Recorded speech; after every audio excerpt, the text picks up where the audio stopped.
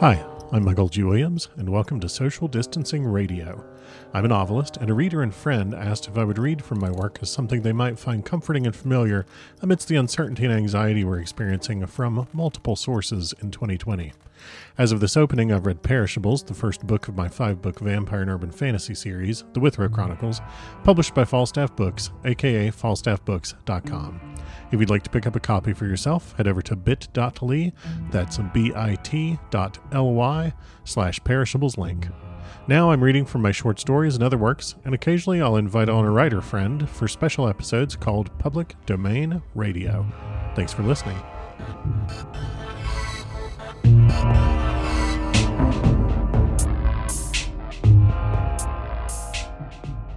Okay, let's get back to Dracula, but first, a sip of reading wine.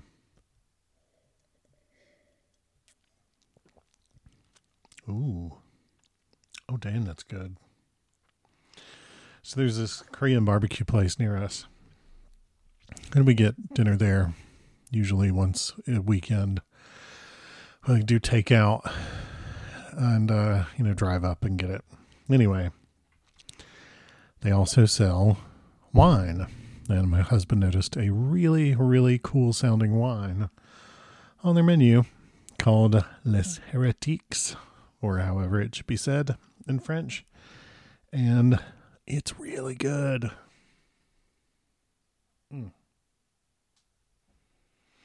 So,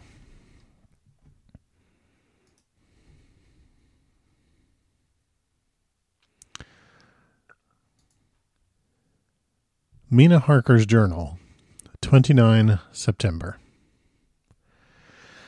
After I had tidied myself, I went down to Dr. Seward's study. At the door I paused a moment, for I thought I heard him talking with someone. As, however, he had pressed me to be quick, I knocked at the door, and on his calling out, "Come in," I entered. To my intense surprise, there was no one with him. He was quite alone, and on the table opposite him was what I knew at once from the description to be a phonograph. I'd never seen one, and was much interested. "I hope I did not keep you waiting," I said, "but I stayed at the door as I heard you talking and thought there was someone with you." "Oh," he replied with a smile, "I was only entering my diary." "Your diary?" I asked him in surprise. "Yes," he answered, "I keep it in this." As he spoke, he laid his hand on the phonograph. I felt quite excited over it and blurted out, "Why, this beats even shorthand. May I hear it say something?" "Certainly," he replied with alacrity and stood up to put it in train for speaking. Then he paused, and a troubled look overspread his face. "The fact is," he began awkwardly, "I only keep my diary in it, as it is almost entirely, about my cases. It may be awkward. He stopped, and I tried to help him out of his embarrassment. "You helped to attend dear Lucy at the end. Let me hear how she died. For all that I know of her, I shall be very grateful. She was very, very dear to me." To my surprise, he answered with a horror-struck look in his face, "Tell you of her death? Not for the wide world." "Why not?" I asked, for some grave, terrible feeling was coming over me. Again he paused, and I could see that he was trying to invent an excuse. At length he stammered out, "You see, I do not know how to pick out any particular part of the diary." Even while he was speaking, an idea dawned upon him, and he said with unconscious simplicity, in a different voice and with the naivete of a child, "That's quite true, upon my honor. Honest Indian." I could not but smile, at which he grimaced. "I gave myself away that time," he said. "But do you know that, although I have kept the diary for months past, it never once struck me how I was going to find any particular part of it in case I wanted to look it up? By this time my mind was made up that the diary of a doctor who attended Lucy might have something to add to the sum of our knowledge of that terrible being. And I said boldly, 'Then, Dr. Seward, you had better let me copy it out for you on my typewriter.' He grew to a positively deathly pallor as he said, No. For all the world, I wouldn't let you know that terrible story." Then it was terrible. My intuition was right.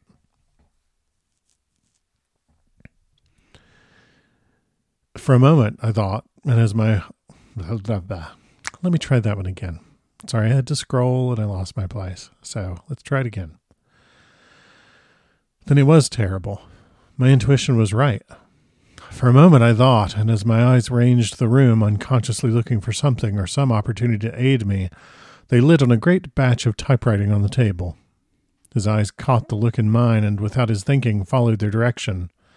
As they saw the parcel, he realized my meaning. "You do not know me," I said. "When you have read those papers, my own diary and my husband's also, which I have typed, you will know me better. I have not faltered in giving every thought of my own heart in this cause. But of course you do not know me, yet, and I must not expect you to trust me so far." He is certainly a man of noble nature. Poor dear Lucy was right about him. He stood up and opened a large drawer in which were arranged in order a number of hollow cylinders of metal covered with dark wax, and said, "You are quite right. I did not trust you because I did not know you. But I know you now, and let me say that I should have known you long ago. I know that Miss Lucy told you of me. She told me of you too. May I make the only atonement in my power? Take the cylinders and hear them. The first half-dozen of them are personal to me, and they will not horrify you. Then you will know me better. Dinner will by then be ready. In the meantime, I shall read over some of these documents, and shall be better able to understand certain things." He carried the phonograph himself up to my sitting room and adjusted it for me. "Now I shall learn something pleasant, I am sure, for it will tell me the other side of a true love episode of which I know one side already." Dr. Seward's Diary, 29 September. I was so absorbed in that wonderful diary of Jonathan Harker and that other of his wife that I let the time run on without thinking. Mrs. Harker was not down when the maid came to announce dinner, so I said, "She is possibly tired. Let dinner wait an hour." And I went on with my work. I just finished Mrs. Harker's diary when she came in. She looked sweetly pretty, but very sad, and her eyes were flushed with crying. This somehow moved me much. Of late I have had cause for tears, God knows, but the relief of them was denied me. And now the sight of those sweet eyes, brightened with recent tears, went straight to my heart. So I said as gently as I could, "I greatly fear I have distressed you." No, not distressed me," she replied, "but I have been more touched than I can say by your grief. That is a wonderful machine, but it is cruelly true. It told me in its very tones the anguish of your heart. It was like a soul crying out to Almighty God. No one must hear them spoken ever again. See, I have tried to be useful. I have copied out the words on my typewriter, and none other need now hear your heart beat as I did. No one need ever know, shall ever know," I said in a low voice. She laid her hand on mine and said very gravely, "Ah, but they must." "Must? But why?" I asked. "Because it is a part of the terrible story, a part of poor dear Lucy's death, and all that led to it. Because in the struggle which we have before us to rid the earth of this terrible monster, we must have all the knowledge and all the help which we can get. I think that the cylinders which you gave me contained more than you intended me to know. But I can see that there are in your record many lights to this dark mystery. You will let me help, will you not? I know all up to a certain point, and I see already, through your diary, though your diary only took me to 7 September, how poor Lucy was beset, and how her terrible doom was being wrought out. Jonathan and I have been working day and night since Professor Van Helsing saw us. He has gone to Whitby to get more information, and he will be here tomorrow to help us. We need have no secrets amongst us. Working together and with absolute trust, we can surely be stronger than if some of us were in the dark." She looked at me so appealingly, and at the same time manifested such courage and resolution in her bearing, that I gave in at once to her wishes. "You shall," I said, "do as you like in the matter.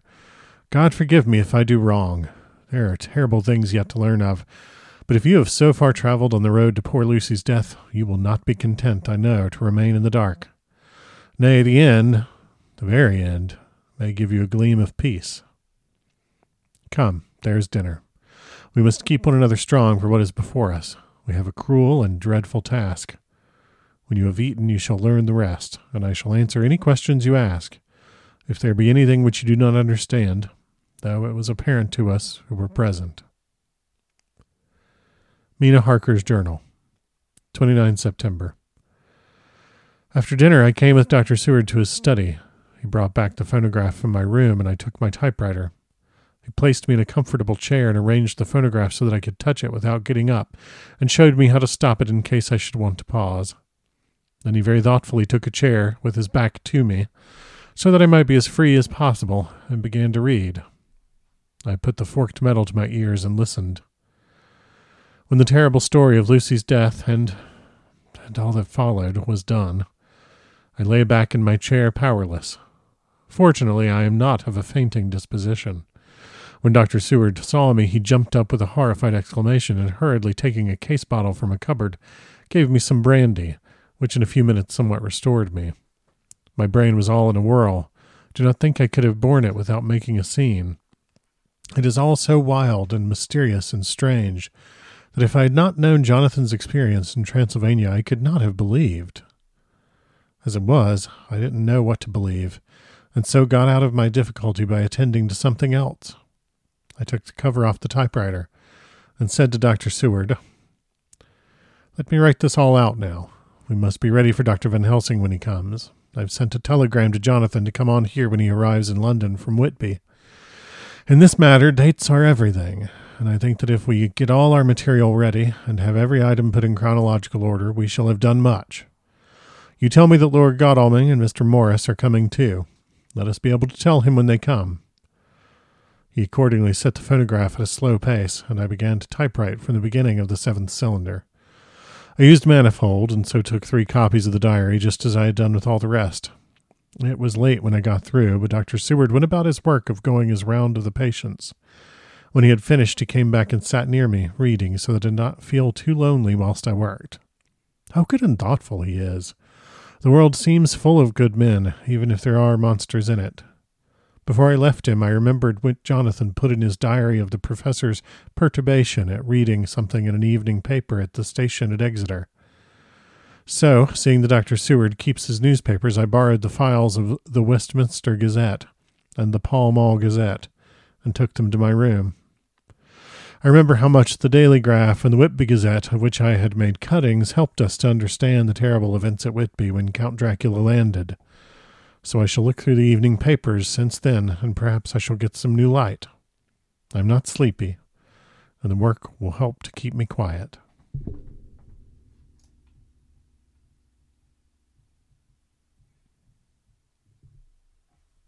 I think that I'm going to stop there, I think. Let's see how much I've recorded. Oh, yeah, that's plenty. So I'm going to pause there, and I'll catch you next time. But I want to note a couple of things. A, Lucy holds her, not Lucy, well, I do love Lucy, but Mina holds her own against the horrors of the night way better than the dudes do in a lot of ways. She's just like, okay, yeah, some real shit has happened. Let's get down to business. Somebody give me my typewriter. I love Mina as like the person who is just sort of industriously going about dealing with reality. I think that if left to their own devices, Dr. Van Helsing and Mina could have saved the world on their own. So anyway, talk to you next time. Thanks for listening.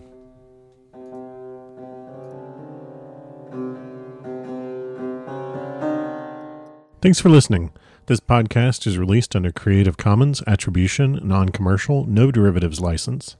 The theme music is Bucked Contemporary Boom by Kara Square, available under a Creative Commons Attribution license at ccmixter.org.